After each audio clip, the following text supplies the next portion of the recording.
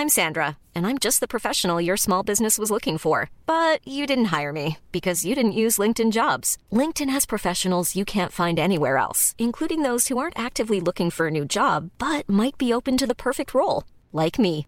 In a given month, over 70% of LinkedIn users don't visit other leading job sites. So if you're not looking on LinkedIn, you'll miss out on great candidates like Sandra. Start hiring professionals like a professional. Post your free job on linkedin.com/people today. Many of us have those stubborn pounds that seem impossible to lose, no matter how good we eat or how hard we work out. My solution is PlushCare. PlushCare is a leading telehealth provider with doctors who are there for you day and night to partner with you in your weight loss journey. They can prescribe FDA-approved weight loss medications like Wegovy and Zepbound for those who qualify. Plus, they accept most insurance plans. To get started, visit plushcare.com/weightloss. That's plushcare.com/weightloss. All the times that you need me, all the times that I held your hand. Don't you see I'm your remedy? Your remedy. All the times that you needed me, all the times that I held your hand. Don't you see I'm your remedy? All the times that you needed me, all the times that Välkomna till ett nytt avsnitt av Fritt surr med Pinnen och Petter i FC Samp. Fan vad vi sitter bra här Petter i, vad är det, Birkastan tror jag? Ja, Birkastan. Birkastan. Ja. Vasastan, Birkastan, men den här delen är Birkastan. Ja, okej. Är det känsligt att på något sätt säga fel där? Vasastan, Birkastan, finns det någon rivalitet? Fast jag är born and raised i de här krokarna så lär jag mig riktigt aldrig liksom, så här, vad är Norrmalm, vad är Östermalm, vart går gränserna? Det är ju massa... Fast Norrmalm är väl lite mer... Ja, men det är ju instyckat liksom. Så att jag är uppvuxen i Vasastan. Och det är ju upp mot Odenplan, Dalagatan. Har du tagit ett kliv upp nu i hierarkin? Jag tror att det kan vara någon 500 extra per kvadraterna faktiskt. Ja. Vi sitter ju här i din lägenhet och det är mysbelysning. När jag klev in genom dörren så var det Toto på högtalarna. Så det var bra uppladdat tycker jag. Mycket 80-tal. Det präglar ju Kristoffer Kviborg som är dagens huvudperson. Det är kul att vi får åka runt den som vi varit inne på. Till vi var Gamla stan, Bromma. Ja. Vi ser fram emot när vi får köra ner i tunnelbanan kanske med Farsad Nouri. Ja, just det. Bor han i tunnelbanan? Jag vet inte. Det sägs så. Ja, det sägs att han gör det. Så han har ju en frisyr som passar in där nere. Vi vill ändå börja med, vi kan väl öppna med att sitta här dagen efter att Sverige gick till VM. Ja, det är stort. Italien. Och jag som... Är du bakfull? Nej, jag är inte ett dugg bakfull. Jag är knegare, så jag gick upp 7 i morse. Men när jag kollade på telefonen när jag gick upp så hade jag några väldigt otydliga sms från dig. Från typ 4 på natten här. Så du har 4 hårt, antar jag. Vad skrev jag? Ja, du vet inte själv. Nej, inte att jag skrev till dig i natt. Jo då, 4:00 hade jag. Okej. Ja, var det en kärleksförklaring eller var det bara... Nej, det var fint. Det var ingen hat. Nej, men jag och Kviborg möttes ju upp och tog några segeröl. Det var absolut inte stökigt. Men vi kände väl det att vi är värda att sansa oss lite efter denna bragd. Som vi får säga att det är.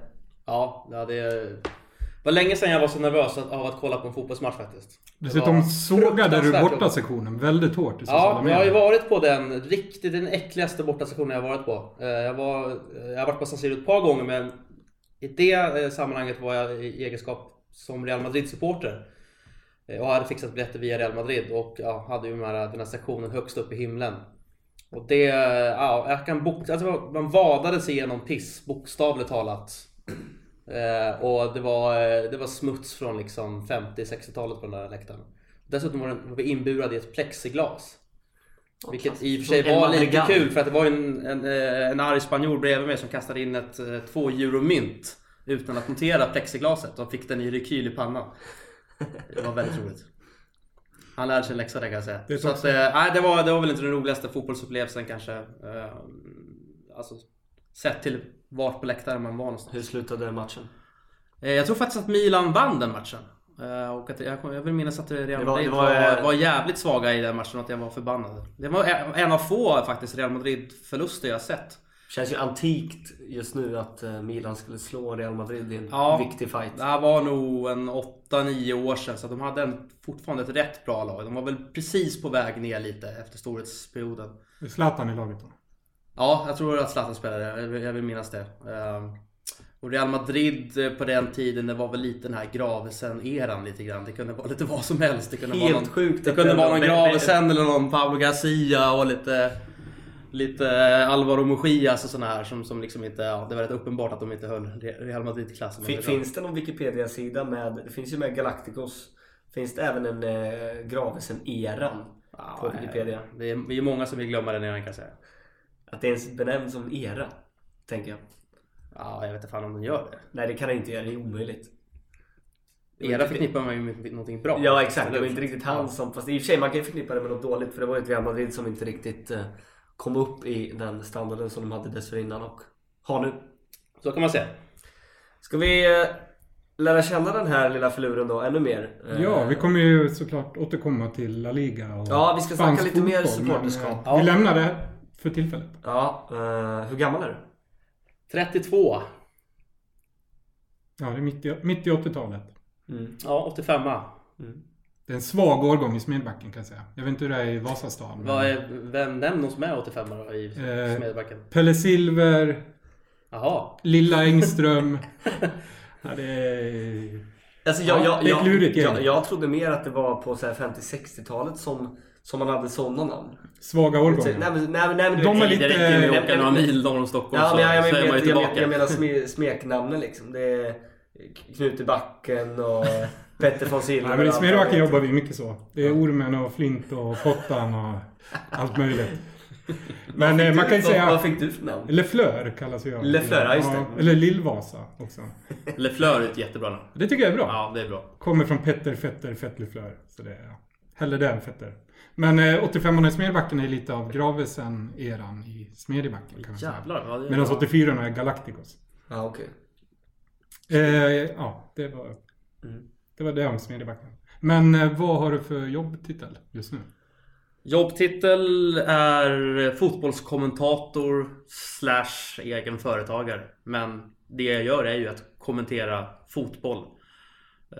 Jag tror faktiskt inte att jag har kommenterat någon annan sport än så länge, är jag rätt säker på. Till skillnad från han som sitter bredvid mig här. Precis, som gör långt före då. Som brukar göra varpa, bowling. Slå inte ner nu på mina sporter där. Men grejer. ishockey hade jag kunnat tänka mig att kommentera.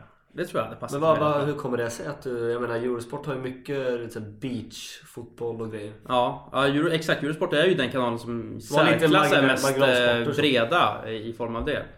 Det kan ju vara liksom att man får lämna över till VM i lådbilsrally efter någon sändning liksom. Var det inte Eurosport som visade VM i sten, sax, påse också, tror jag?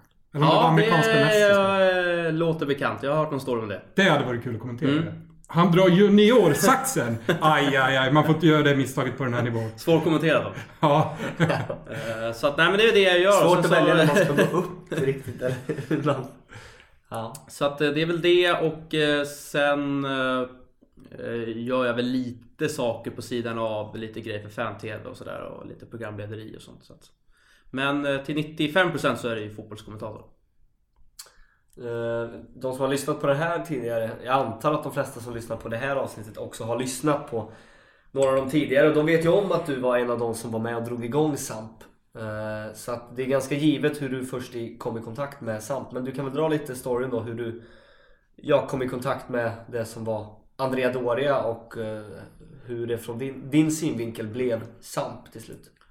Precis, du nämner Andrea Doria, och det är ju ändå, alltså SAMP idag är ju en förlängd arm av det som Per-Jarle Hägglund skapade, det vill säga FC Andrea Doria. Och där blev jag första nyförvärvet någonsin för Andrea Dorias 11-mannalag. De hade spelat korpen på Zinken, och på den här tiden så lanserade vi på där jag jobbade på Svenska Fans någonting som hette Grusplanen typ. Ja, just det, Grusplanen. Där vi tillät alla lag i hela Sverige, inklusive korplag, att skapa en lagsida på Svenska Fans. Och jag blev ansvarig för det projektet, och åkte då runt en gång i veckan till alla möjliga korplaner runt om i Stockholm med omnejd och gjorde reportage, typ så här veckans lag. Och sen dök ju då Andrea Doria upp som korplag, och då hade ju de spelare som Husfeldt, Simon Bank, Och Per Jarle då, som jag känner till lite också sen innan. Bra namn förresten, Per Jarle. Ja, norrman, norsk kommentator i många år på Kanal Plus, men bosatt i Stockholm då. Han höll i det där, så att då var det ju rätt givet. Jag ville ju dra trafiksidan, så att då kontaktade jag Jesper Husfeldt tror jag det var, och frågade om jag fick göra ett reportage. Så gjorde jag ett reportage som blev jävligt roligt. Åkte ut på någon match på Zinken, så här 06:10 typ. Och sen hängde jag lite med laget efter, käkade lite frukost, blev lite polare med ett gäng där. Så att då hade jag liksom presenterat mig där, så att säga. Och efter den säsongen så hörde de av sig och frågade om jag ville vara med som spelare då, för att de skulle ta sig in i seriesystemet. Så att så började jag. Så där var jag ju i alla år tills dess att klubben inte längre existerar. Det gör den ju inte idag. Så att jag började som spelare och sen efter ett tag så blev jag varit allt från huvudtränare till assisterande tränare till att de senaste 2 åren har väl jag och Husfeldt, framförallt Husfeldt såklart, skött klubben mer eller mindre helt själva. Så att det var storyn om Andrea Doria och där var ju satsningen rätt tydlig att vi skulle ta oss upp i seriesystemet. De första 2-3 åren påminde extremt mycket om det som vi gör med Samp idag. Då var det mer det här att det sociala, och där var ju Per Jarle var ju briljant på att få ihop en grupp människor, att göra roliga saker utanför planen. Framförallt därför du kom in. Ja, det är möjligt. Det är möjligt. Men allt eftersom när man avancerar upp i seriesystem, det blir division 5, det blir division 4, det krävs att man tränar 2-3 gånger i veckan. Du tappar många av de här profilerna. Vi hade ju, jag kommer aldrig glömma liksom när jag centrar en avspark en match och till vänster står Niklas Kindvall och till höger står Andreas Andersson liksom. Alltså man skämdes ju över att vara i deras närhet som fotbollsspelare.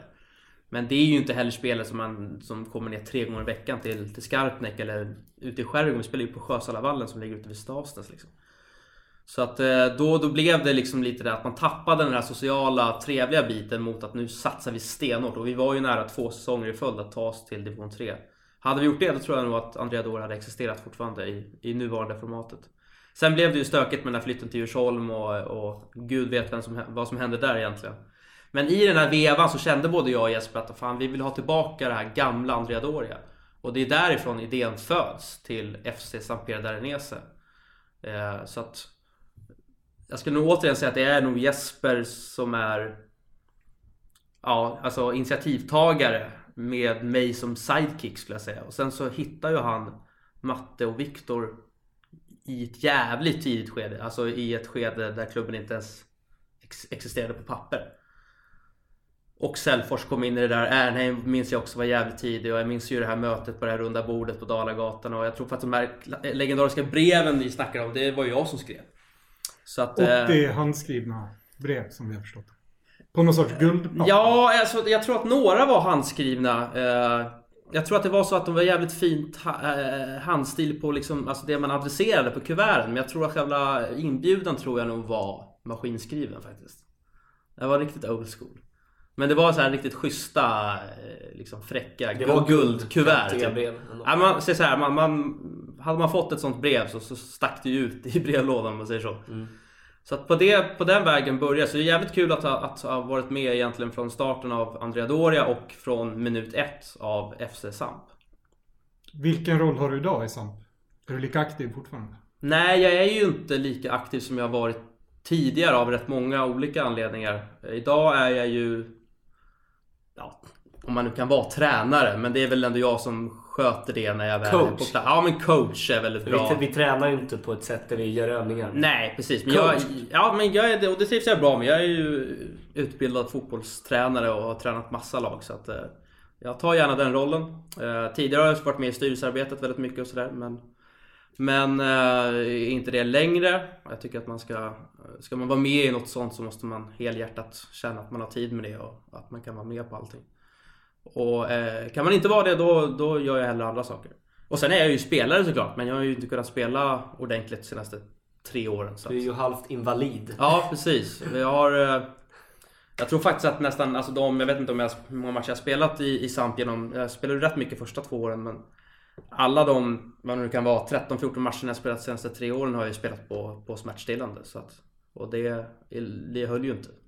Det gjorde ju mig sjuk. Så att. När tror du, om du får hoppas, om du ändå tänker positivt, att du kan Ja, Spela en nästa höst match kanske. igen. Nästa höst om jag får... På smärtstillande eller? Nej, det är ju uteslutet. Jag blev ju svårt sjuk och hamnade på Sankt Görans sjukhus. Så att, och det var ju mycket tack vare att jag åt väldigt stark medicin. Så att det är uteslutet. Nej, nu handlar det mer om att antingen om man kan rehabba bort mitt diskbråck eller att få en operation. Och få en operation, ja, då tar det ju lång tid. Då kan det ju ta... Då är det säkert en 6-7 månaders rehabtid. I förra veckan så var det ju några 7-8 sampfruar så kallade. Som de har startat upp lite på sidan och har lite aktiviteter. Din flickvän bland annat med och min också. Och som jag förstod det så gick Dahlbergs tjej var väl också med. Så halva middagen gick ut på att jämföra vem som hade mest skadad pojkvän. Det var den ena historien efter den andra. Jag tror kanske att Dahlberg vann ändå. Ja, Dahlberg... Fast Dahlberg har väl dratt någon form av korsband nu. Kviborg har ju flest problem om man lägger ihop det i en stor problemskål. Det beror ju på vad man väger in då. Jag tror Dahlberg kanske har mest liksom, alltså, fotbollsrelaterade skador. Att han liksom stukar fötterna hela tiden och sådana saker. Han har ju också en sån spelstil. Han ska ju stuka fötterna. Ja. Det kan ju också vara så, jag tror nästan att Maja vann, som är Simons tjej, för att han är ju väldigt psykiskt störd också. Och det måste man ju Ja, så kan det vara. Alltså om man räknar in psykisk ohälsa så det tycker jag man måste där finns det ju andra in. kandidater. Men jag har ju ändå skadat mig. Jag fick ju rygskott för ett år sedan när jag skulle byta dammsugarpåse. Den är stark. Den är jävligt stark. Den var jag nöjd med. Du var 31 år och fick... Jag låg här inne på golvet i garderoben i över en timme som en upp- och nervänd skalbagge och ropade efter hjälp. Ingen kom. Nej, det är lite undangömt här. Du får skrika högt om det ska höras. Det var fruktansvärt. Jag antar att det inte är den perioden du skulle återvända till om du fick välja fritt. Men vilken period i ditt liv skulle du gärna återvända till? Kan det vara Dalagatan, grannen med? Ja, alltså den tiden med när jag och Jesper Husfeldt bodde vägg i vägg i 4,5 år. Båda singlar var ju en jävligt rolig tid. Det var ju, alltså vi levde ju som ett Seinfeld-avsnitt. Det var ju till och med tal om att vi skulle installera en sån här matlucka mellan våra väggar. Så att man skulle slippa gå den här korta sträckan på 2 meter över till varandra. Så att ja, det var en jävligt rolig tid. Men jag tror ändå så här, på något sätt om man ska återvända så kravlöshet är ju kul. Alltså när man är vuxet, inte vuxet barn, men när man är kanske liksom så här 10, 11, 12 år gammal där det bara är fotboll och hänga med polare som betyder någonting och där man samtidigt inte har något som helst ansvar för sig själv, för att man blir ju såklart omhändertagen. Den tiden hade varit jävligt kul att återvända till, liksom tiden när man växte upp i Spanien exempelvis och sprang runt på stränderna där och spelade fotboll och... Tiden då du faktiskt kunde spela fotboll. Tiden när man kunde spela fotboll. Du var väldigt duktig till och med i AIK när du var 15, ja, 16. jag var alltså det känns som att man lyssnar på tidigare avsnitt och säkert framöver också, att hur många är så här, jo men jag var jävligt duktig liksom. Det är ju svårt för mig och... Christer var ju en knäskada från landslaget, hörde du? Ja men precis, jag lyssnade faktiskt på det innan ni kom. Det var ju en chock att få höra 92-lägret i Halmstad liksom. Och vilket säkert stämmer. Jag har ingen anledning att misstro Krille på det. Men nej, jag spelade i Karlberg, lokalt lag här på Stadshagen. Och sen blev jag värvad till AIK när jag var 10 år gammal. Så att, ja, det var väl ett tecken på att jag var duktig då. Och fram till åtminstone 14-15 så var jag väl helt ordinarie i första laget. Så att, där har man ju spelat med några som gick hela vägen. Sen kom många... Vilka då, exempelvis? Ja, så Martin Mutumba är väl den som ändå stack ut mest på mig. Vi spelade en säsong tillsammans. Han var jävligt duktig. Sen hade vi en kille som heter Gabriel Petrovic som också fick chansen. Mycket skadad han också. Ja, stora skadebekymmer. Per Karlsson är en sån här som vi ändå stött på varandra rätt mycket på Skytteholm och sådär. Fast i olika lag och sådär. Så att jag har spelat med några som har gått till Allsvenskan och sen framförallt mött många som har blivit riktigt, riktigt bra. Så att, ja men fram till 14-15, absolut. Då var ju tanken att jag skulle bli fotbollsspelare, helt klart. Men sen så i den åldern så, det hände ju så mycket i den åldern så att jag blev i kapp sprungen helt enkelt. Men jag har ju alltid liksom levt på den tiden i alla fall, skott och målsinne. Jag var snabb anfallare. Började som målvakt då. Ja, du brukar ju stå ibland på träningarna. Det var ju dock länge sedan nu. Men... Ja, det är ju för att jag inte kan göra pendelrörelser med benen. Så då får jag ställa mig i mål istället. Ja, det är svagt. Du, Om hela världen skulle lyssna på dig, vad hade du sagt då? Sänk skatten för helvete. Nej. Ja, Det är alternativ 2. Jag såg en banderoll på, jag vet inte om det är någon sån här gammal punkparoll eller om det är fotbollshuliganer som håller upp en banderoll där det står Stop killing people, you fucking twats. Det hade jag nog sagt. Jag tycker den är catchy och har ett bra budskap. Ja, ett logiskt budskap, men kollar man på världen så är det inte tyvärr alla som följer det. Har du någon talang som vi inte känner till? Nej, det är fan alltså. Vi får nästan bara stryka den här frågan. Det är ingen som har någon oberättad. Ja, men jag hörde Jensa berätta om att han var ruskigt bra på biljard. Det där vill jag ju ändå utmana Jensa och säga att jag är också en fena på biljard. För att jag växte ju mer eller mindre upp på Jolo och kompani på Västmanagatan. Det var ju mitt ställe från där jag var knappt liksom nådde upp över bordskanten. Kan vi bara här och nu stanna där och dra den här storyn när jag och du var där för kanske ett halvår sedan när vi blev utkastade. Ja, det var vi hade max 2 bärs i kroppen, så det var absolut inte alkohol. Ja, det smärtade faktiskt att bli utslängd från vad jag anser vara liksom mitt andra hem i Stockholm. Ja. Nu har ju Jolo, jag har ju hängt där sedan liksom 90-91, så de har bytt ägare 100 gånger såklart. Men det här var ju inte i sammanhang med biljard, utan vi skulle väl spela shuffleboard. En bizarr anledning att vi vidrörde sanden på banan. Precis, de hade inte riktigt fattat att det behövdes krattas. Man måste ju kratta sanden, annars så flyger ju stenarna flyger ju all världens väg. Så att jag tog ju beslutet att kratta sanden själv, och då vart vi ombedda och lämna lokalen för att jag hade förstört bordet. Och det var inte långt ifrån att du skulle få en faktura för att betala hela bordet. Ja, det lät i alla fall så. En annan bra motivering var också att vi krattar bara borden efter stängning. Man bara, aha, okej. Ja, det gör ju mycket. Så att nej, det var, jag har faktiskt kommit tillbaka dit nu. Jag redde ut det där. Du har löst det. Ja, det gick ju inte vad säger man, obemärkt förbi. Fick personen i fråga inga namn nämnda också lämna? Det vet jag inte. Hon hade nog bara en jävligt dålig dag. Hon hade en trist attityd redan från början. Hon verkade inte gilla folk, vilket många inom krogbranschen inte gör, vilket jag förstår i och för sig. Som Micke Bengtsson till exempel. Ja, men man förstår att man blir människobitter. Men nu var ju inte vi hade ju inte 7 bira innanför västen, utan det här var ju 6:15. Men normalt sett så är jag oerhört svårkränkt. Men det här var nog en av första gångerna jag faktiskt tog till tangenterna och lät meddela överordnade att så här kan ni inte ha det på ett ställe som jag älskar. Och det gör jag faktiskt med Jolo Company. Så att jag gjorde det av kärlek. Det var ett långt mejl på 4A4. Jag fick en kopia där. Ja, det var det. Guldkuvert. Ord och inga visor. Nej, det var det inte. Det var snarare blodrött och en kniv i. mycket caps lock. Mycket caps lock. Ja, men talang som sagt. Ja, men biljard, fast det är ju absolut inte på någon talangnivå. Du är ganska duktig ändå. Det är en av de bollsporter jag skulle hävda att jag själv är totalt värdelös. Det är också för att jag knappt aldrig har spelat det. Men du är ju ändå duktig. Jag har inte spelat med ensam, så jag kan inte jämföra. Men sen, jag vet inte om jag har någon sådär, alltså, jag har ju lätt för att snöa in på saker. Nu exempelvis så, jag kan säga så här, jag är nog den samp som kan överlägset mest om Palmemordet. Det är en sån här sak som jag kan spendera mycket tid på, att lyssna på podcasts och läsa alla böcker, förundersökningar. Är du enig med GV? Och vad är GVs analys då? Nej, jag vet inte. Att det inte var Christer, menar du? Ja, att det inte var Christer är jag ju enig om. Jag står nog och lutar mellan 2 olika spår. Men vi kanske ska stanna där.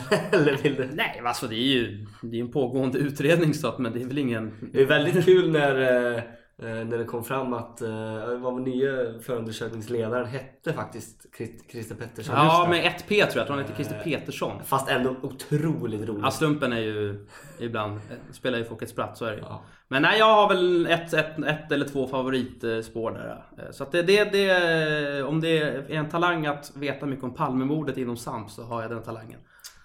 Polisen, hör av er till Kristoffer Friborg om ni vill ha lite fler ledtrådar då kanske. Nu har jag Bolla med. aldrig Kanske. hört han prata om det här, men det känns ändå som att Mepetto också kan otroligt mycket. Ja, jag tror att Han- Mepetto kan utmana det. Kanske ännu mer om Kennedy-mordet, om man får gissa. Men Där leder han nog säkert. där har han nog lite teorier. Men historia, så jag gillar ju historia och liksom så här politiska mord med konspirationsteorier. Man fastnar lätt för det. Även fast man kan avfärda mycket som liksom Kalle Anka-grejer, så Kennedy-mordet är också såna grejer som jag kan ligga timtals och lyssna på olika teorier och kolla på olika filmer. Så att, ja, den lilla talangen då kanske. Palme och biljard. Kul. Ja, bra kombo. Har du någon Vänta, tatuering? får jag stoppa innan vi tar den här frågan? Jag noterar att du har en ny tatuering här. Ja. Det är någon sorts runskrift på handleden. Visa den här, får jag se. Den är Vad jävligt- står det egentligen? Du ser väl vad det står. Hysteria. Är det någon klubb i Miami eller vad är det? Alltså Kviborg, som vi kommer ju in på hans 80-tals fetisch när det handlar om musik. Om inte Kviborg tar den där, som är ett av, tror jag fortfarande, topp 50, topp 60 mest sålda album genom alla tider, så då avfärdar ju jag Kviborgs 80-tals intresse, tror jag. Ja, och det var... vad står det då? Ja, du ser inte vad det står. Nej, det är ju... Alltså, Nej, det är ju runskrift. Det står Hysteria. Ja, och jag vet ju att du gillar ju bara så här rockballadsband. Det är lite så att- pudelrock-varning. Ja, så vad kan det vara då? Iron Maiden kanske? Nej, räknas det som pudelrock verkligen? Ja, för mig gör det. Nej. Def Leppard. Def Leppard, ja men absolut, de känner jag till. Men det är inga favoriter, långt ifrån. Jag gillar inte rock. Du är lite mer poppig. Jag är lite mer mot synt och pophållet. Men här har man gått och- Saxofonsolo. Här har man gått och väntat på en gåvan-tatuering på dig som du har ju snackat upp rätt mycket. Så kommer du med en hysteria-tatuering. Ja, men det är så Jag här- är ändå besviken. Nej, men det ena utesluter inte det andra. Du har inte sett... Du har gåvan. Nej, det har jag inte. Jag har inte tatuerat en gåva på min kropp än. Men dealen var väl lite att om gåvan tatuerade in gåvan, så hade jag också gjort det. Det var ju så jag sa.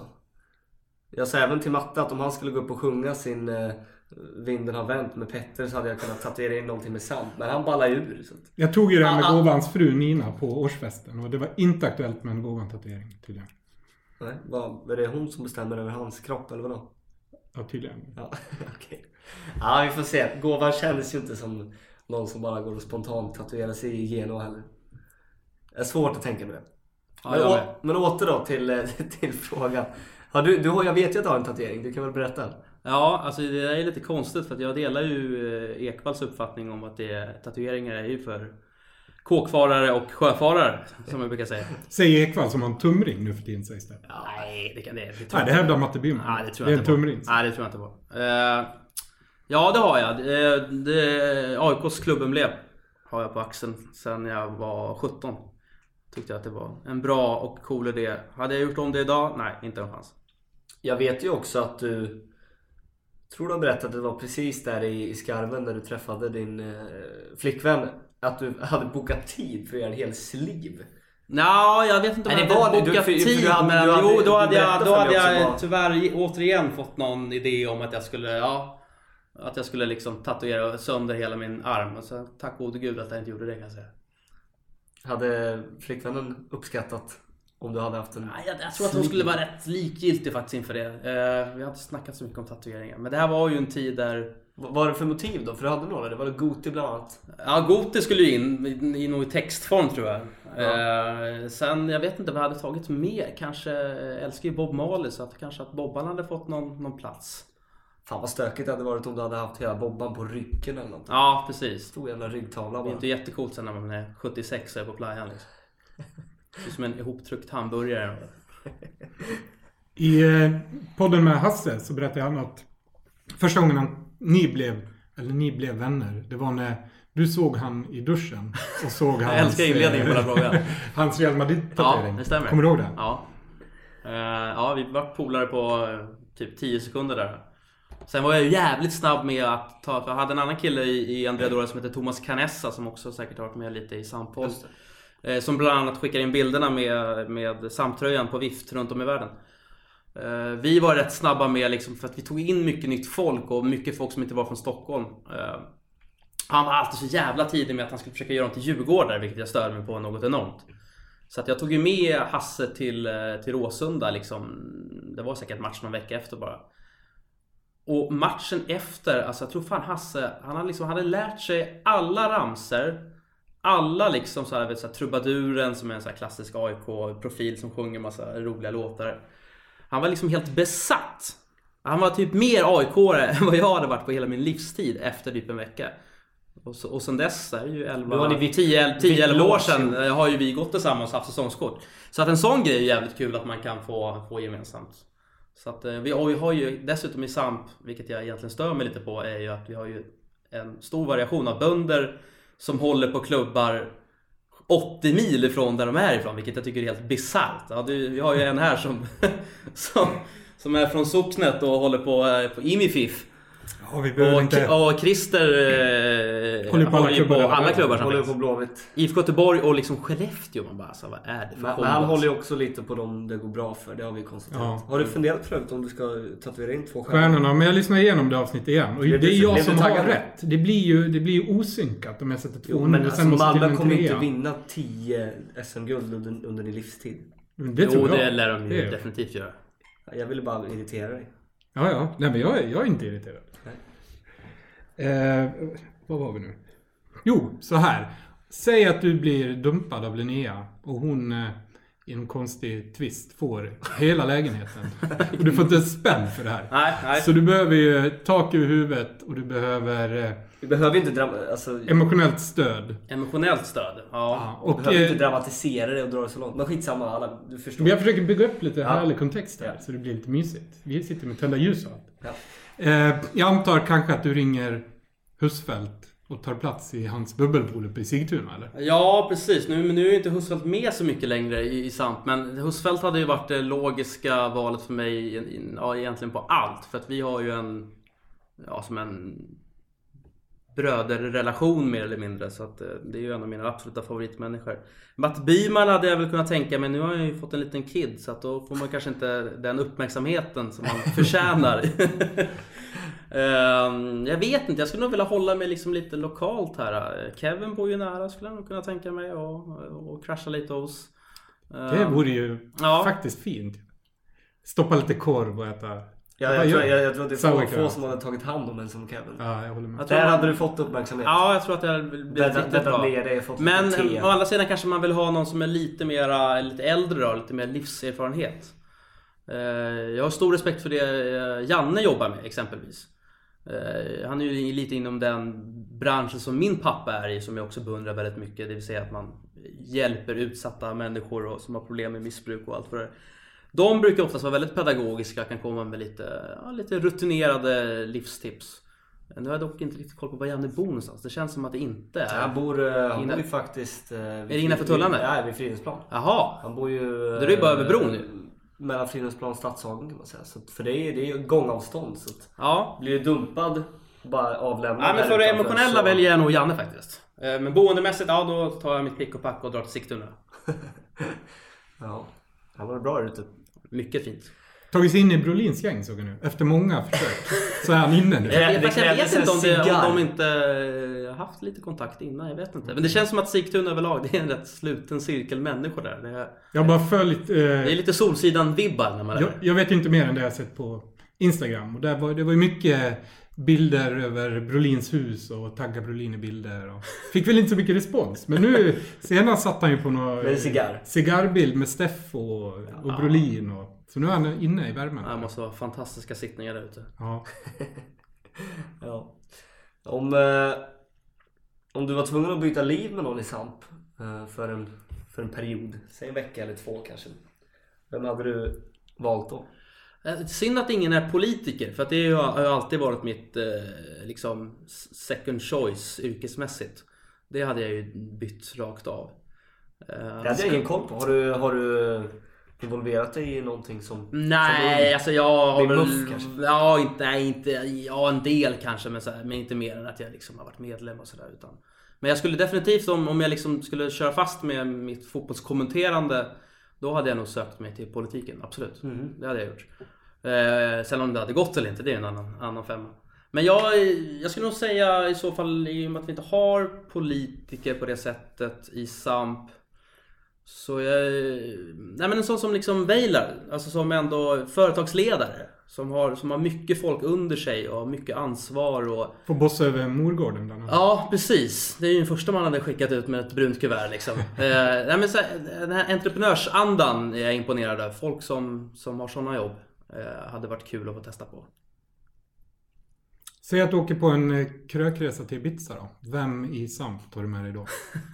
Många har ju svarat pinnen. Pinnen ligger väl högt upp. Men jag skulle ju aldrig orka med tempot. För jag har ju varit på krökresor med pinnen. Och Framförallt så... det är ju ceremoni efter 2 dagar för mig då. Så Det hade varit otroligt kul att se Kviborg i sin nuvarande fysiska form kliva av planet hem. Det hade ju inte gått. Nej, ni hade ju fått rulla in. Det hade blivit den här invalido från sällskapsresan i tullen liksom. Ligger i någon skrubb på en klubb i Ibiza på rygg. Men jag har ju gjort den där. Det roliga med pinnen är ju att han är ju fan, det är nästan som om man drar liksom ett karbonpapper över sig själv i den åldern faktiskt. Och även karriärsmässigt så har ju du inlett liksom liknande som jag har gjort. Så att jag har gjort den där liksom resan med sponken kanske några år för mycket och jag saknar faktiskt inte det. Så att då hade jag inte tagit med dig just av tempot, utan jag hade nog behövt ha med mig återigen faktiskt någon som är lite äldre, lite livserfarenhet, som gärna liksom kombinerar ett bra krök, gärna på en fin restaurang någonstans, med liksom livsdjupa samtal. Vad har vi att ta med oss där då? Ja, men jag ska inte svara Husfeldt på allt, men han ligger ju högt upp i den kursen. Matte Byman har jag ju rest med. Och det är ju en superlegend att resa med. För att det är ju en person som man kan ju säga liksom bajskors, skrattar ju han i 12 minuter. Och då känner man sig liksom, man känner sig rolig i hans närhet. Och han älskar ju det goda livet, vinerna, fin mat. Ja, men han är ju som mig lite där, en livsnjutare och är mycket enkel att umgås med. Att man gör lite saker också. Jag kan inte bara sitta på en pub, utan jag måste gå på lite museum och kolla på lite statyer. Jag snackade med Matte faktiskt här tidigare idag. Och så sa jag att vi skulle träffa dig och spela in. Och då sa han, men du måste fråga honom vad som hände i något kvarter strax utanför Nice när vi hamnade och spelade fyllebowling. Det var väl när ni reste ihop där strax något år efter ni blev polare där, när Samp kom till liv. Precis. Minns du den här fyllebowlingen? Ja, jag minns att jag vann, men jag vet inte fan vad som hände, om vi lämnade in på någon karaoke eller... Det jag minns framförallt av den resan var ju att Matte Byman blev häcklad av franska uteliggare på stranden. Vilket är bland det roligaste jag varit med om. Matte hade ju ett rätt bra skägg på den här tiden. Och då gick vi förbi några så här riktigt slitna uteliggare på den här fina boulevarden på Nice. Så fick de ju syn på Matte Byman och så ropade de bara "Hej, Pavarotti!" Vilket jag tyckte det var ju sinnessjukt kul. Så att det hände många roliga saker på den resan. Jag minns ju också en skaldjursplatå som han beställde in. Jag hatar ju skaldjur, jag tycker det är vidrigt. Och han beställde in alltså, så här, som ett kakfat. 5-våningshus. Det bara ramlar ur liksom saker på det där fatet. Och där han sänkte nog Nissebuktens fiskebestånd själv den kvällen. Jag har nog aldrig sett någon trycka i sig så mycket vad det nu var. Musslor, det var såna här äckliga snäckor eller vad det heter. Allt det äckliga du kan tänka dig som du fångar upp från havet. Jag testade ett ostron, det var som att få en kallsup i Medelhavet. Det är inte för alla, men det är härligt. Du tycker det är härligt? Jag tycker det är härligt. Så att, men nej, vi har varit lite överallt. Vi har varit på Sardinien också. Det var också en sån här klassisk resa. Men Nice-resan var det bara vi på tumman hand. Det var mycket trevligt. Var det på Sardinien som Henke Stöklund var med också? Ja, då var jag stökis med. Också en spelare i Samp.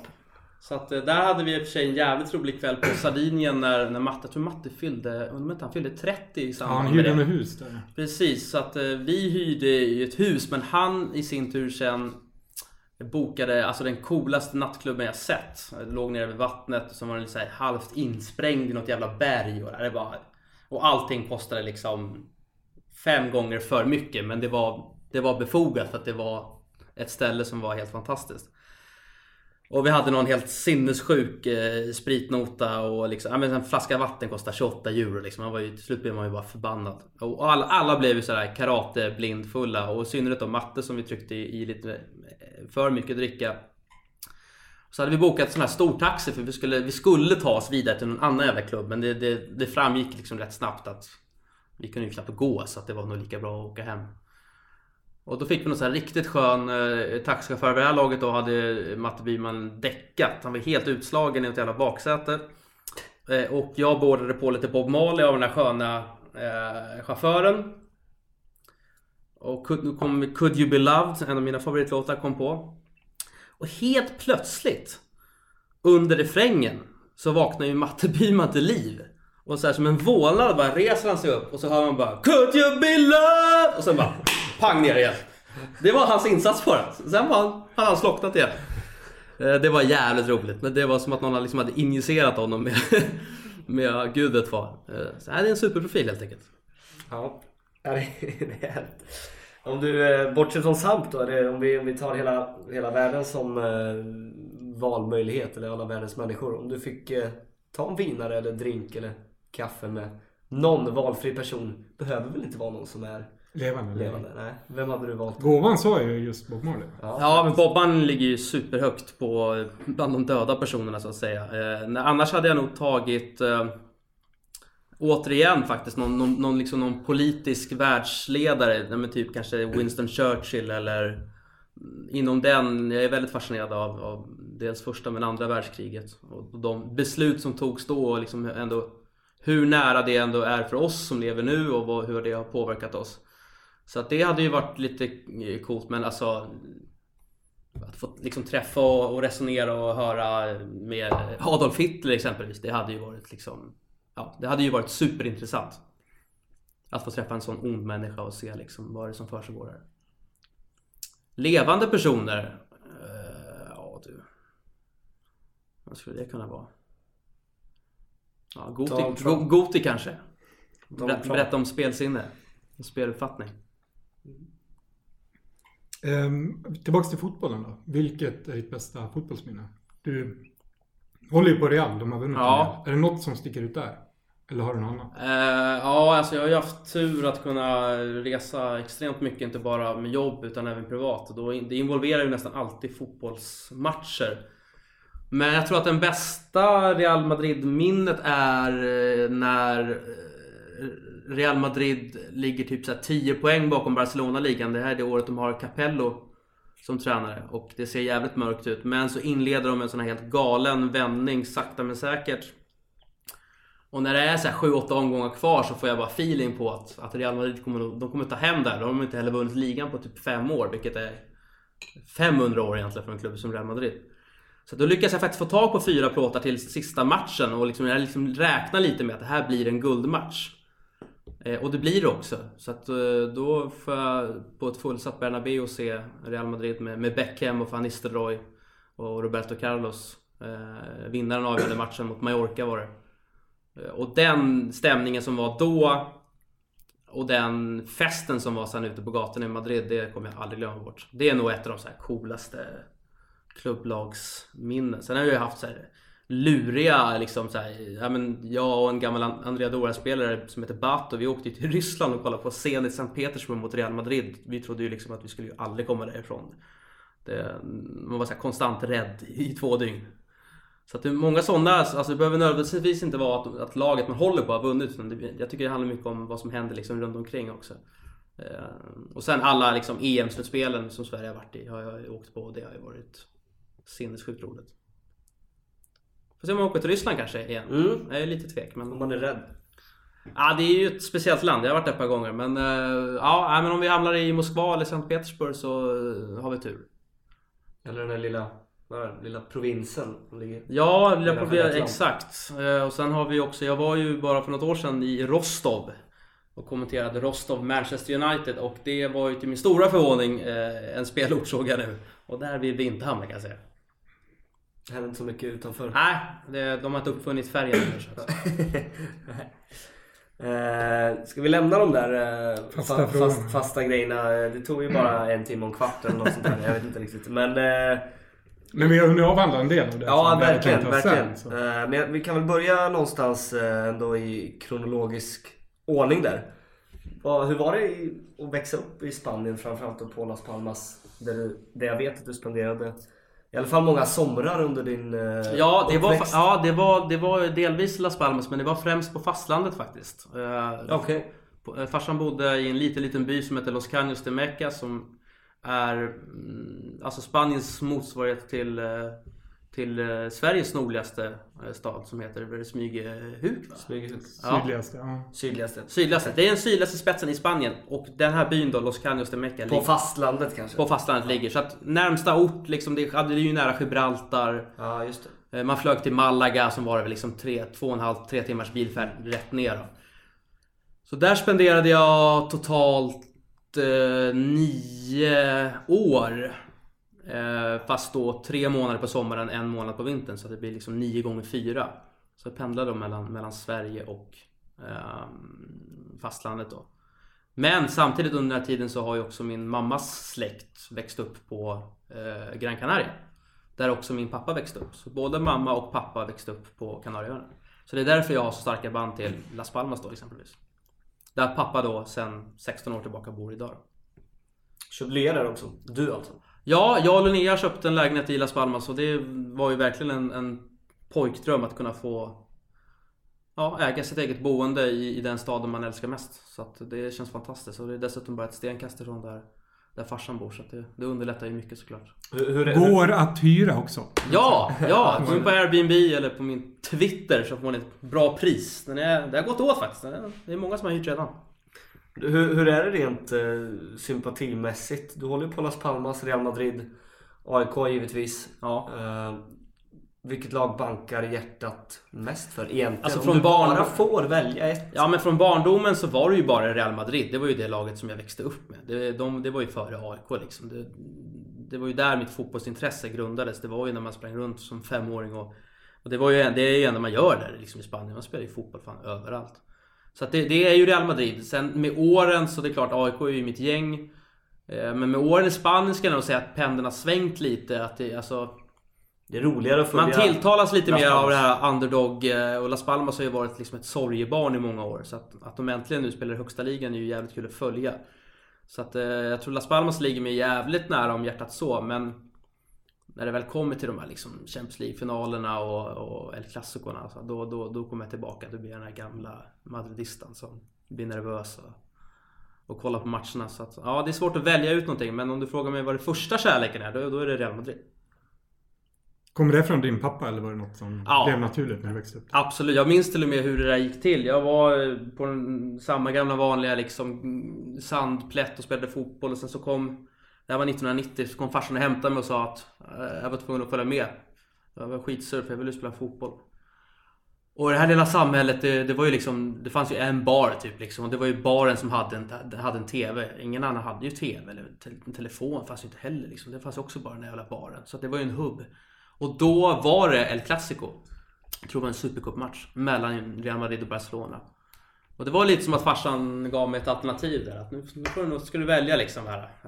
Och då jag var helt fascinerad. Även fast jag tror det var svartvit tv faktiskt. Så kan man ändå urskilja liksom det blanka laget, Los Blancos. Och efter det var jag helt besatt av Real Madrid. Jag tror jag kunde allt om Real Madrid efter liksom 2-3 dagar. Köpte sådana här klistralbum och spanska fotbollstidningar och satt och läste Marca liksom när man var 6 bast. Så att det minns jag, just den matchen. Men har du övervägt att flytta till Spanien permanent? Många gånger. Det har ju aldrig blivit av. Alltså jag tror att i mitt fall så jag har haft det för bra i Sverige helt enkelt. Alltså för bra jobb, för bra polare.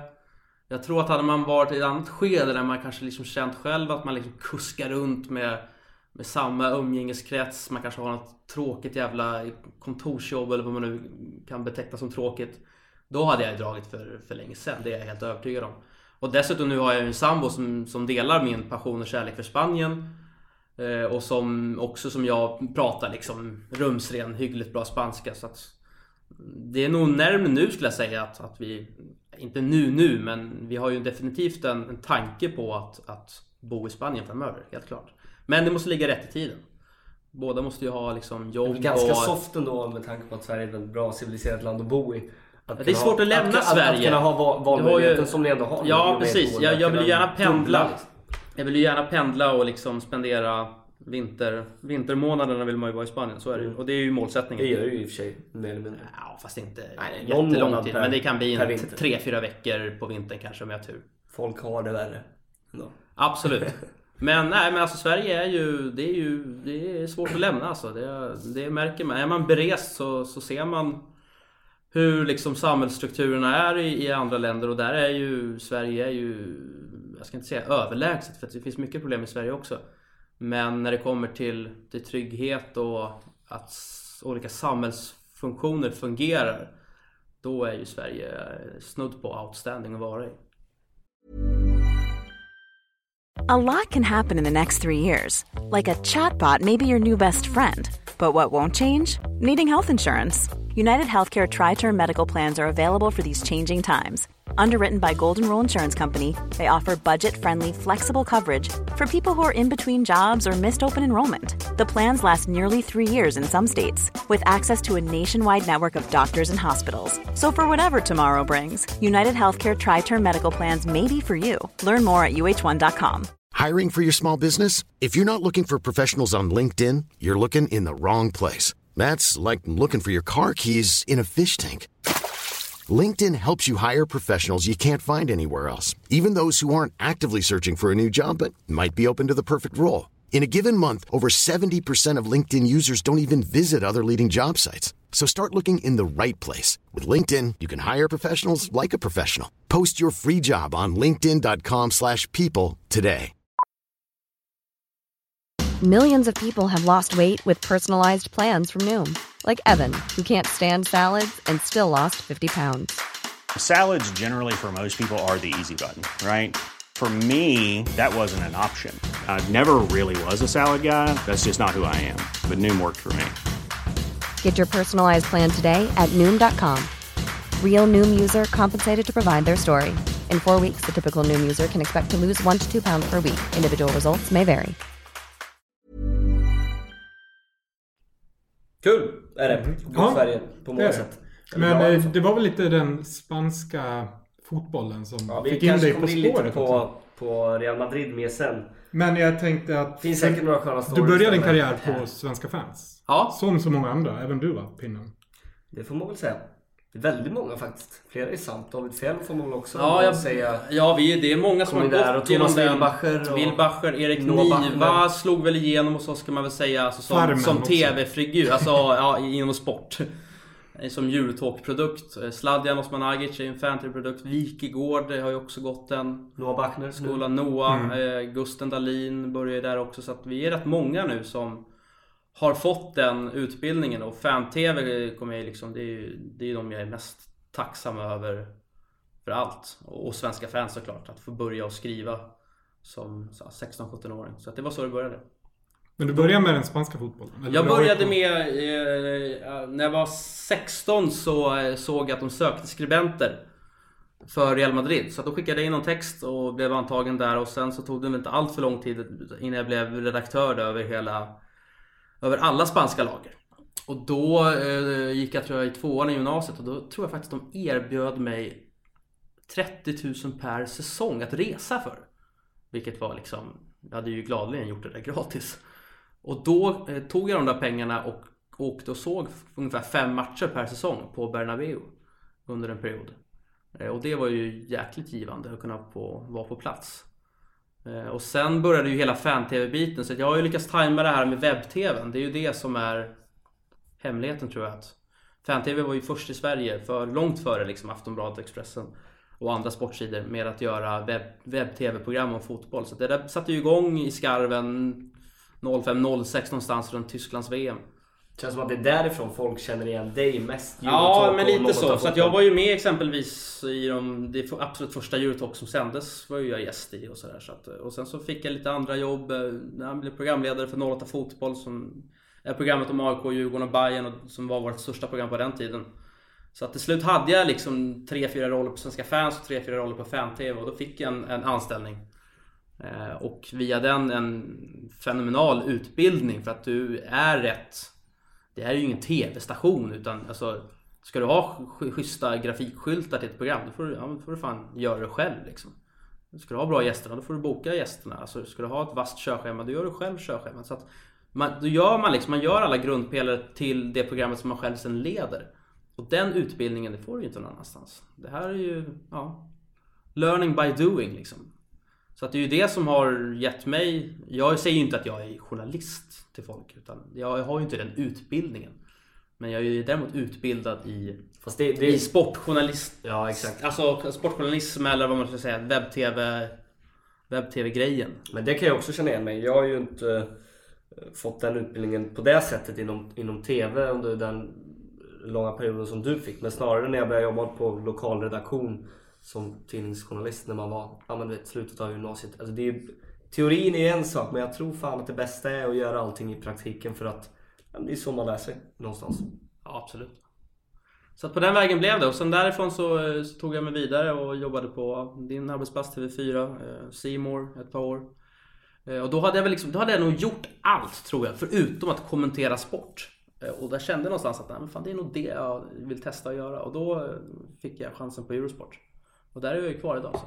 Du började, eller jag vet inte om du började med det, men du kommenterade otroligt mycket så här Lech Poznan. Mina tre första gig var 3 polska ligamatcher. Alla 3 slutade 0-0. Så att det var väl, fast det var å andra sidan en bra start. Det är ju klart, det var ingen som kollade på det där liksom. Så att det var ju bra att sätta in en rookie som mig på att göra de matcherna. Stökiga uttal också. Polen är ju ett mardrömsland när det kommer till uttal, kan jag säga. Många tror ju att de uttalar rätt än idag på de här Blaszczykowski. Nej, de är inte ens nära. Nej. Och nära vän med Husfeldt då, som är lite uttalsnazist. Ja, precis. Han var ju på mig jävligt tidigt där att jag skulle lägga mycket tid på att uttala. Jag har faktiskt gått lite i den skolan, även fast man såklart gör en hel del fel. Så jag har ändå tyckt att det var värt att lägga ner mycket tid på att åtminstone uttala det liksom på ett nationellt korrekt sätt, men inte dialektalt. Det är en jävla skillnad. Alltså att inte säga Sevilla, Mallorca och Casillas är en jävla skillnad på att sitta och läspa och säga liksom Sevilla, Ronaldinho eller Valencia. För då är du liksom inne på regionalt uttal, och då blir det rätt svårt att du ska hålla det konsekvent. Det blir ju rätt löjligt. Då måste man göra det i Sverige också. Det är det blir Malmö. Ja, men lite så. Det vore ju jättekonstigt. Om man inte har den dialekten. Ja, givetvis. Ja, så att där är det kanske en del som snurrar till det. Så att det får man ju faktiskt skilja på. Och visst, liksom polska efternamn, ja, det är klart att det är också så, folk fattar ju om du säger du Blaszczykowski, så fattar ju folk vem det är. Utan du behöver kanske inte använda de här o-ljuden som de har i polska efternamn. Han var ju smart där under en period i Dortmund. Han spelade med Kuba. När han körde Kuba. Ja, det har han ju alltid gjort. Det är ju hans artistnamn. Så att man behöver faktiskt inte säga Blaszczykowski som svenskarna säger. Jag minns faktiskt inte hur man säger det på polska. Nej, men det är någonting med det L-et som, ja, det är som inte är ett L. Nej, det är ett L med ett streck rätt högt upp, och det uttalas typ wow. Ja, wow. Ja, så att, det är stökigt. Vad är nästa mål då, rent karriärsmässigt? Tänker du mycket på drömmar och sånt inom kommentering och det är klart att man vill jobba med. Nu har jag gjort Bundesliga i 5 säsonger, och det har inte vi kvar tyvärr, vilket är jättetråkigt, för att det har blivit en del av mitt liv. Den ligan, alltså direkt, blev jag ju helt galet förälskad i. Och är den särklass bästa fotbollsligan, alltså som produkt för supportrar, utan tvekan. Så att den hade jag gärna velat jobba med igen. Men det är klart att alltså Champions League, La Liga såklart, som ligger mig varmt om hjärtat. Men nu har ju min kanal också köpt Allsvenskan. Dock får vi se om vi får vänta till 2020, eller om, vem vet, i den här branschen, om det går att få loss tidigare. Så att Allsvenskan ska ju bli sensationellt roligt att åka runt och göra. Det har alltid varit en dröm att få kommentera. Men kanske ett Stockholmsderby liksom, eller en Göteborg mot Malmö typ. Du har ju klivit in i Allsvenskan nu, pinnen ändå. Ja, AFC va?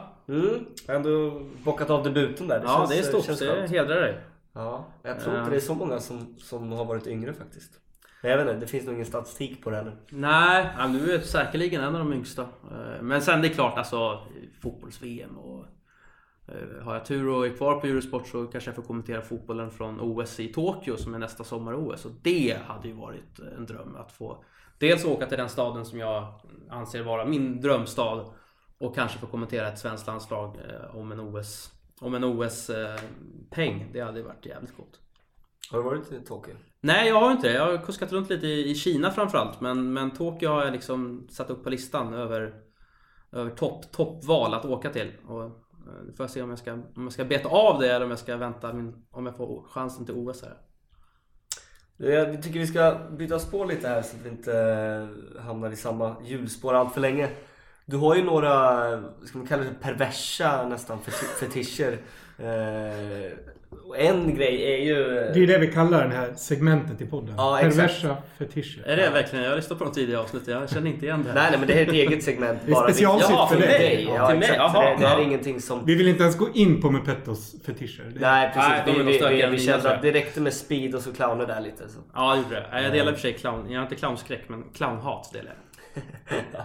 Men någonting som du gillar och i alla fall är väldigt aktiv med att delge omvärlden är ju hundar i kollektivtrafiken. Det är ju, du är ju en av de roligaste människorna, åtminstone jag känner. Och dina på inom Twitter hundar i kollektivtrafiken. Där är du topp 3. Där är du topp 3. Ja, det hoppas jag. Men dina både Twitterinlägg och framförallt då djur i kollektivtrafiken inlägg på Instagram är ju roliga att följa.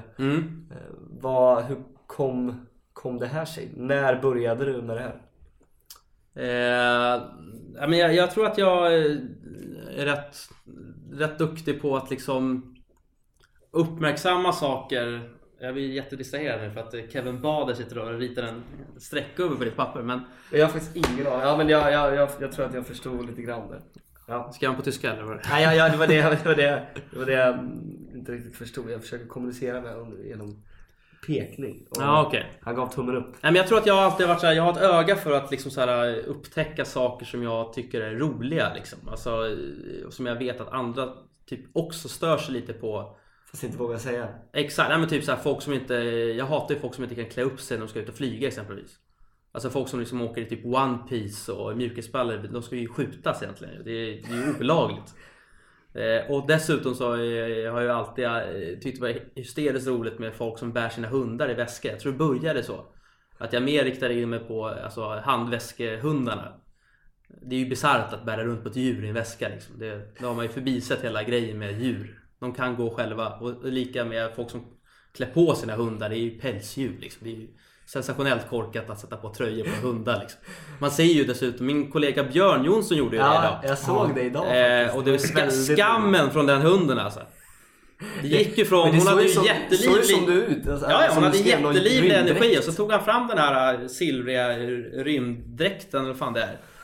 Och kunde ju fan knappt röra sig den där. Och hon stod helt still och det var tight också. Kollade helt planlöst ut i luften och var jävligt missnöjd. Så jag tror det började lite med det. Och sen så lite det här med att så här, men har man en hund så ska man ju fan rasta fanskapet. Inte åka tunnelbana med hunden liksom. Och så att det började med det. Att folk tog med sig alldeles för stora hundar. Gärna i rusningstid också. Vi fick ju någon vet jag som... Det var inte du som tog bilden. Nu kommer jag inte ihåg vem det Nej, var. Men det är nog de för där har ju växt. Nu börjar ju folk skicka bilder till dig. Jag har ju ett crew liksom. Alltså, ja, det var jag som skickade till. Jag tog den inte men jag fick den av någon. Ja, nej, men jag har ju alltså, säkert 7-8 personer som jag aldrig har träffat. Alltså som bara följer mig. Som skickar mig bilder på hundar på tunnelbanan. Det tycker jag tror jag har skapat en grej där tror jag. Ja. Vilken teknik använder du? Det kan ju knepet då så smygtag. Ja, men det blir ju smyg. Folk med hund. Ja, det var ju någon gång jag skulle smygfota och jag glömde stänga av blixten. Det var ju jävligt pinsamt. Men jag är jävligt noggrann med att aldrig fota ägarnas ansikten. Så väluppfostrad är jag i alla fall. Så att nej, men alltså nu när alla jävla sitter med och kollar sina telefoner, det är ju inte speciellt svårt. Det är ju bara egentligen låtsas att du läser en nyhet eller sitter och twittrar eller vad fan du gör. Det är ju ingen som märker någonting. Förutom då när blixten var på. Då tror jag att jag var nära att bli avslöjad. Men jag vill gärna ha en profilbild. Att de kollar in i... Så man får sitta lite så här och köra lite ljud. Du har alltid med lite korv med i. Ja, det borde jag fan ha. Hundgodis. Ja, men det hade jag ju när jag var med Matte Byman i Nice. Då hade jag alltid en liten... Skaldjursplatå. Exakt, jag hade en liten hummerklo i fickan när man började gnälla. Ja, det är härligt. När vi kom in här så var det ju givetvis lite 80-talsmusik. Jag vet inte vad det var som gick. Ja, det var ju Toto. Nej, det var det Ja, du du kom drog på på. lite Toto. Det var jag som drog Ja. på det faktiskt. Ja, det var nog Det var... min mastodontlista. Jag har ju samlat på mig vad jag anser vara... Aha, kanske. Ja, det kan ha varit. Aha älskar jag, så att de finns ju med mycket. Jag har ju en lista på snart 500 80-talsklassiker. När du fyllde 30 för övrigt så hade du 80-talstema. Ja, det är en av Otroligt kul. Ja, en av de bästa fester jag varit på, på att säga. Jag lät mig jävligt självgod. Det var jag som arrangerade den. Men den blev jävligt lyckad. Dels var det ju fantastiskt. Det var ju den här årets första, jag fyllde år i juni, tidigt juni. Och det här var ju, det har varit så här riktigt skitvår, kommer jag ihåg. Men just den dagen så blev det liksom... Vad säger man? Värmen kommer ju alltid från Ryssland. Nu kommer högtrycket från Ryssland. Ryssvärme, det var ju så här 30 grader varmt. Ja, det var Solen hela gick dagen ner också. över, Hela dagen också. Solen gick ner liksom framför oss över Gamla stan och vi stod där och käkade och sen gick vi in till den här fantastiska lokalen som jag hade hyrt. Så att, ja, den festen kommer jag aldrig glömma. Det var jävligt kul att många kom och att folk anammade det jag ville att man skulle göra, det vill säga att komma i sina fulaste pastellfärgade kavajer och alla möjliga utklädnader. Så att, ja, den är jag jävligt nöjd med. Så där, jag har alltid älskat musiken från det årtionde jag är född på. Jag vet inte om det delades ut något pris för bästa utklädnad, men jag vill minnas att Simon Eriksson också, hemmahörande i Sant, jag har inte haft med honom här i podden, men en av 2 Skellefteå födda. Han var väl utklädd till Steven Taylor i Aerosmith. Han hade en otroligt bra. Ja, den var väldigt bra. Sen Jespers var fantastisk också. Han såg ut som en blandning mellan Lasse Kongo och någon gammal syntare. Han har hittat en hysteriskt ful orange magväska också som var helt briljant. Det var många som kom i fantastiska. En polare som kom som Ghostbusters var också fantastiskt. Hela kittet. Var du där? Nej, jag var inte där. Men jag såg bilderna. Simon Eriksson var ju grym. Ja, Simon var... Han är vass på att klä ut sig. Ja, det. Men hans kroppsform passar ju också till den här lilla Steven Taylor. Ser lite neddrogad, väldigt smal. Ja, precis. Även ögonen. Tidiga neddrogad ut. Verkligen. Jag körde ju Axl Rose. Ja, det var inte lika lyckosam. Nej, men helt okej ändå. Det var några som kom utan att klä ut sig. De konkurrerade man ut ganska snabbt i alla fall. Men 2+ var det väl? Ja. Jo, starka 2+ var det nog. Ja. Men det var många som imponerade mycket starkt på den festen. Jag vet inte varför jag har den här farsen. Alltså, jag blir glad av att lyssna på 80-talsmusik och reggae och Bob. Men lyssnar du aldrig på någonting annat? Alltså, när det kommer till så kallad modern ny musik så är jag den minst uppdaterade personen i... Alltså du kan ju droppa några världskändisar. Jag vet ju knappt vilka de är. Skulle du kunna nämna 3 låtar med Justin Bieber? Nej, inte en chans. Nej. Men på tal om musik. Du gillar inte ny musik, men du live-twittrar ändå alltid Eurovision. Ja, det är också en av dina otroliga perversa fetischer som är väldigt roliga att följa. När man blir lite äldre, Pinnen, det kommer du lära dig, så det är bättre att man liksom så här erkänner för sig själv. Jag har ju alltid föraktat Eurovision. Jag tyckte det var så jävla dåligt, har jag alltid tänkt. Men nu efter att jag liksom har nej, men du är ung och oerfaren. Alltså att man får erkänna ibland för sig själv att man kanske gillar saker som andra uppfattar som jävligt töntigt. Och det här är ju typexempel på vad som många uppfattar som töntigt. Och jag har ju den approachen där jag driver med spektaklet, så att säga. Men som koncept och som tävling så tycker jag det är helt outstanding. Men är det någonting som sen får dig då att slå ifrån lite och mörka att du kanske egentligen gillar det? Att du jag skulle säga själva verket jag gillar nog, alltså exakt, jag driver nog med mig själv nästan på något sätt. Det blir nästan paradoxalt. Jag har kommit underfund med att jag gillar nog schlager. Självförsvar nästan. Ja, det är så här, det är som att erkänna ett missbruk. Men schlager alltså kan ju associeras till 80-tal. Ganska rejält. Ja, absolut. Det kan så du göra. Det rimmar ju ganska bra. Och sen är det jävligt kul och liksom så här, fan, är det bästa Malta att komma med år? Liksom, är det samma gamla skit igen? Liksom? Ja, det är det.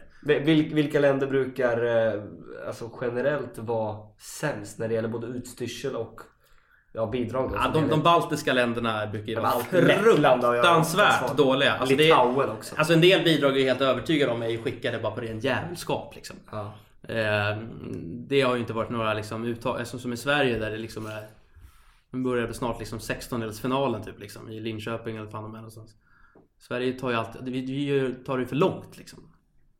Så att det är ju roligare när det kommer såna här liksom, fan nu kommer det vitryska bidraget. Brukar inte Spanien var jävligt dåliga? Ja, Spanien kör ju alltid en trött jävla ballad också om amor.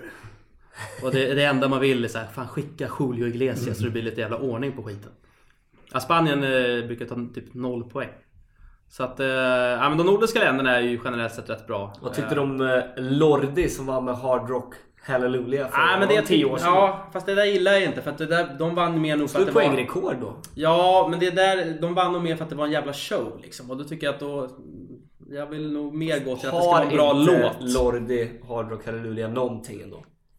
Alltså jag kan inte minnas den låten. Jag kommer ihåg maskerna som du säger. Så ja, jag tror att många röstar nog på det faktiskt. Så att jag vill hellre ha att låten ska men vara den sitter starkt hos dig. Ja, självklart. Men sjung den rockar fantastiskt. Hur går den? Nej, men det är väldigt enkelt. Den går bara. Det är inte Hard Rock Hallelujah, eller?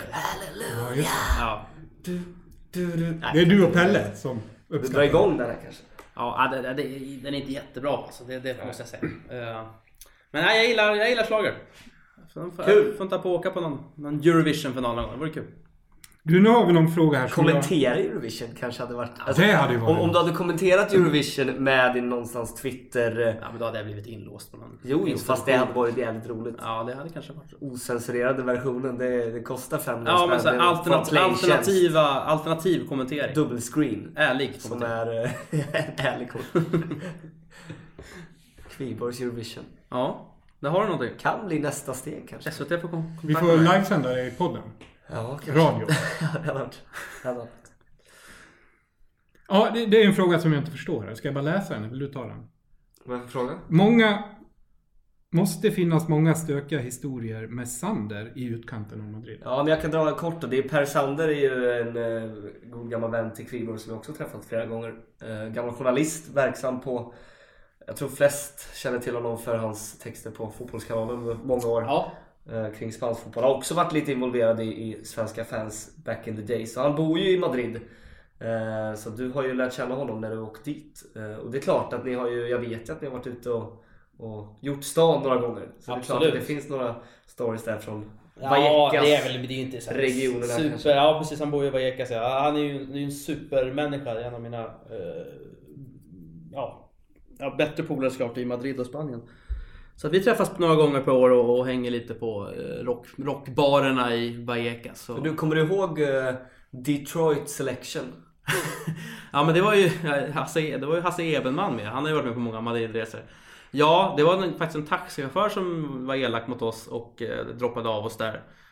Och det visade ju sig rätt snabbt att Detroit Selection bara var för killar. Men det tog ett tag när vi fattade det faktiskt. Undrar om jag kan ha varit där. Jag och min flickvän hamnade på en gayklubb när vi var i Madrid. Det finns många, Madrid är ju... Det är bartätast i Europa. Ja, och jag tror till och med att det kan vara gayvänligaste staden i Europa. Så att det finns nog fler än ett ställe. Men det var en jävla bra kväll vi hade.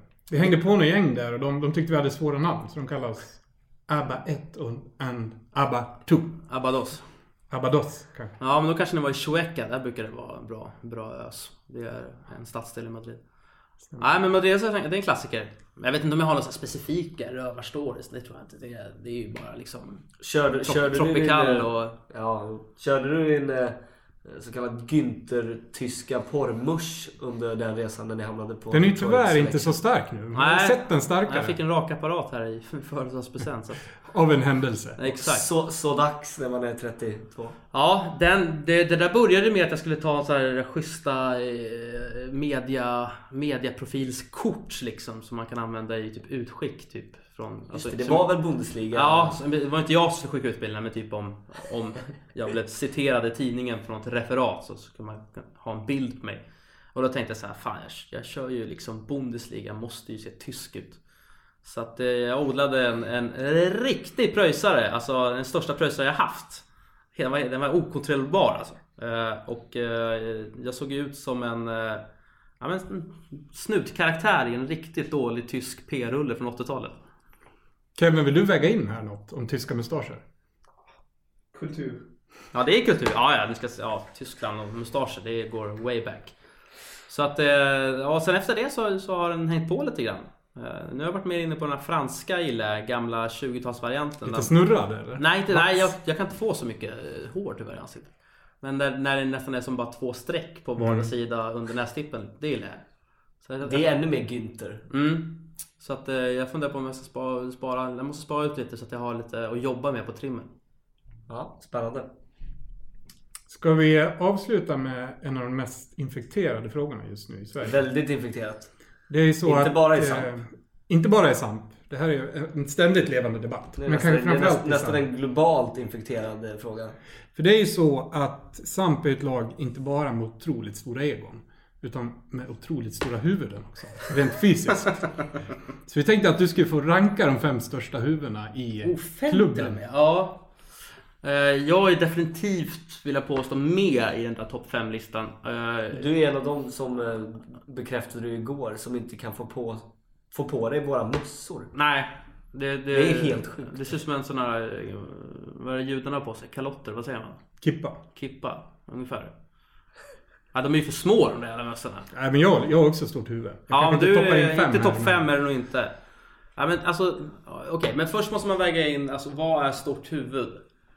Jag skulle säga att alla till kroppen också. Ja, lite man måste så. Väga in lite ja, fast när också gällande huvudbonader, alltså alla som ser jävligt korkade ut i keps har ju stort huvud. Jag kan ju inte ha keps, jag kan ju bara keps på mig bak och fram exempelvis. Det ser ju hyggligt normalt ut. Men inte omvända, det ser jättekonstigt ut. Men ja, topp 5, ja, det är svårt. Ja, jag är ju med där. Löving har ju ett jättehuvud alltså. Bra huvud, väldigt runt också. Men det passar ju annars. Ja, det gör det. Det här ser sett konstigt ut. Han är ju en stabil pjäs. Ja, det är han absolut. Bra keeper också. Men alltså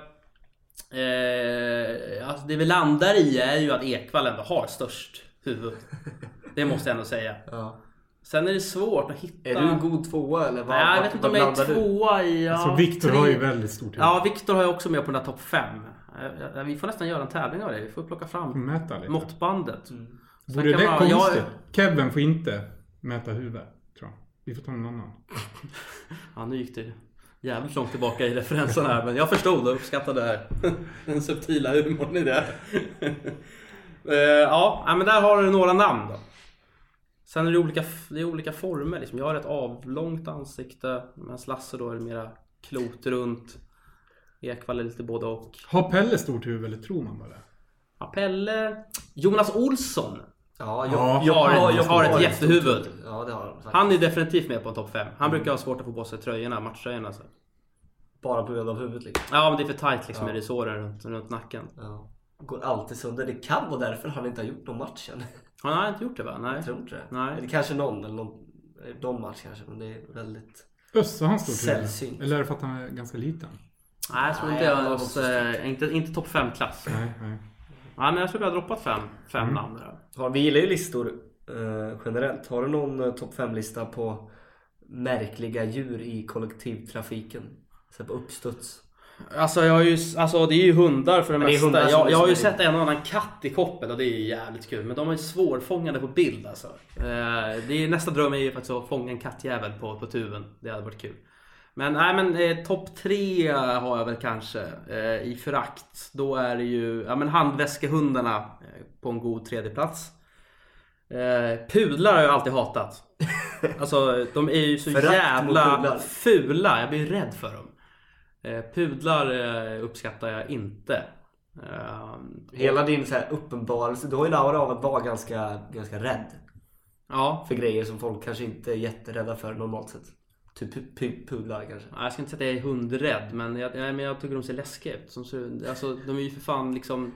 Fast pudlar ser ganska farliga ut. De är ju till 80% snaggade liksom. Det ser ju för jävligt ut.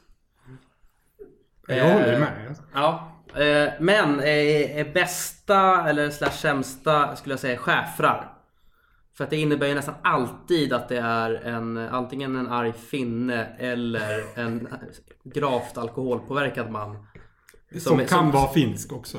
Som kan vara finsk. Som är schäferägare. Och det brukar vara liksom arg ägare, arg hund. Det är en gammal regel.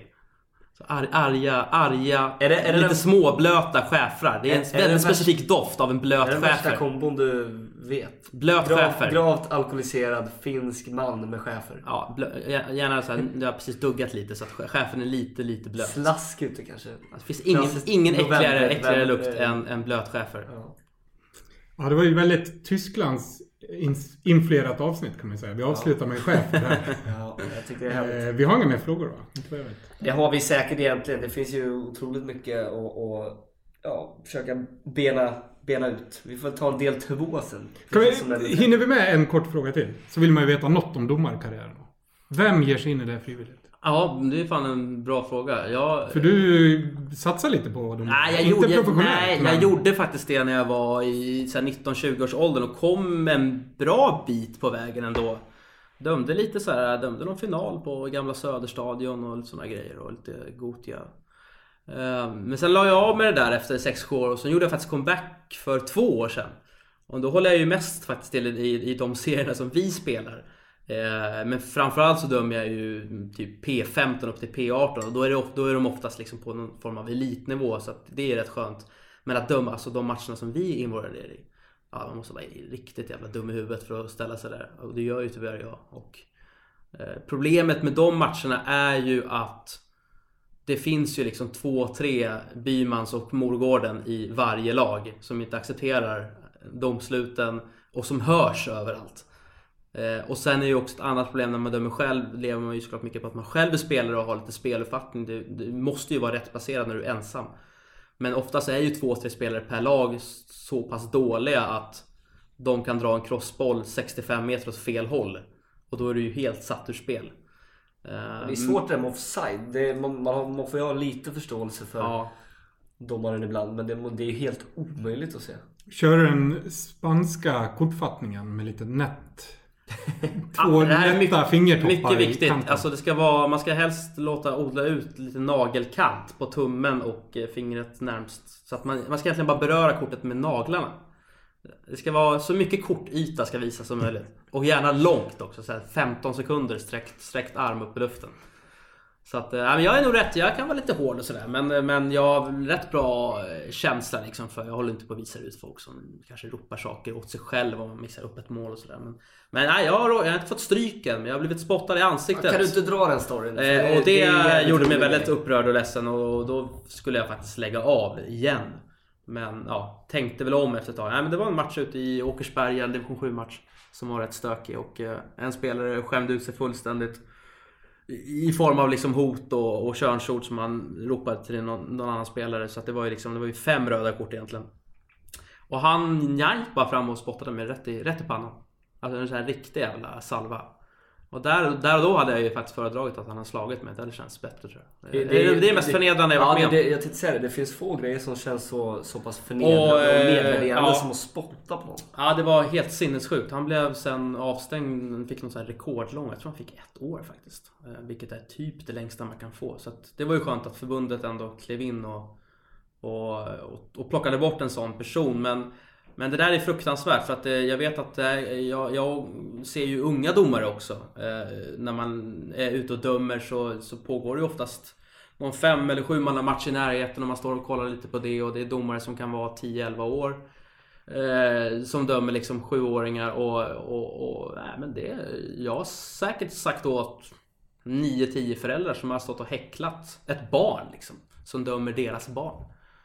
Och det blir ju samma skam varje gång. Men de är så inne i matchen och de känns liksom, som att det är någonstans där det föds. Det är ett sinnessjukt beteende. Det är väldigt få saker som upprör mig så mycket som när oskyldiga barn blir utsatta för imbeciller till vuxna människor som inte kan förstå vad det handlar om. Det är väl en sak om jag som vuxendomare blir häcklad av någon eller liksom inte attackerad av någon spelare men kraftigt ifrågasatt. Det kan ju jag hantera för att jag är vuxen.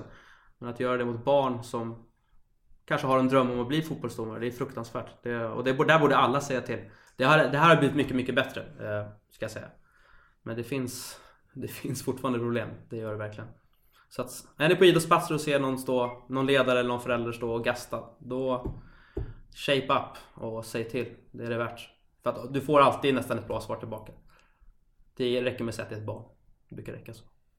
Kul! Då nynnar vi väl igång den här. Ja. Går den inte så, Pinnan?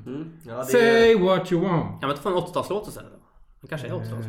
Nej, men det är ju vår egen Sennevall. Jaha, då vill jag hellre ha Sennevall. Under vår Maverick Alias som man kör. Ja, jag ska Det är riktigt bra låt. beordra Senne och skriva någon gammal 80-tals, någon remake kanske. Det vore kul.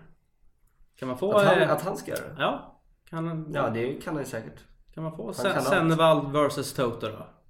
Det hade varit jävligt Hold the line eller Africa eller så. Ja, det hade varit jävligt mäktigt faktiskt. Med Sennes härliga whiskyröst. Ja. Bra pipa. Ja, riktigt kul. Ja, alla vet vart man hör dig. Förhoppningsvis så får vi se dig leda något Eurovision här framöver. Eller kommentera i alla fall. Drömmen. Och all lycka i kattjakten i kollektivtrafik. Ja. Tack, det är nästa dröm. Sen får vi se om vi får se Kvibor då som domare eller spelare igen. Om kroppen håller, vi håller våra tummar. Ja, det är den största sampdrömmen där. Men jag såg ändå på galan att jag var topp 3 assistläggare. Ja. På rätt få matcher, så det var jag nöjd med. Du har ju varit med hela vägen där, men jag kommer jaga dig. Ja, får du spela matcher så... Men du vet ju vem som är, Hasse vem som är coach. Så att... Ja, exakt. Hasse kanske var 2 till och med. Ja, Hasse och... Jag vet inte om Dindesen brukar ligga högt upp på den här också. Tolga. Det var säkert Olle som ledde. Han Han leder ju alla poängligor. Så att... Kul. Mycket kul att se fram emot framöver. Ciao tutti! Ciao! Ciao!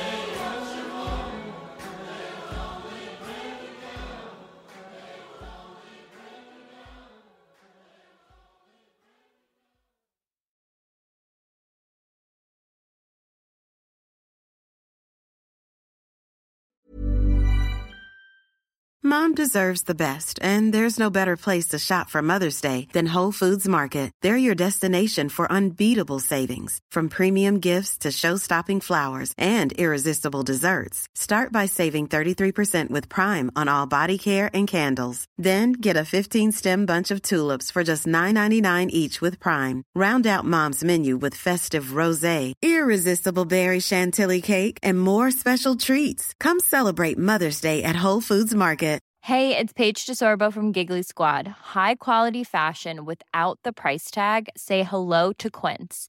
I'm snagging high-end essentials like cozy cashmere sweaters, sleek leather jackets, fine jewelry, and so much more. With Quince being 50 to 80% less than similar brands. And they partner with factories that prioritize safe, ethical, and responsible manufacturing. I love that. Luxury quality within reach. Go to quince.com/style to get free shipping and 365-day returns on your next order.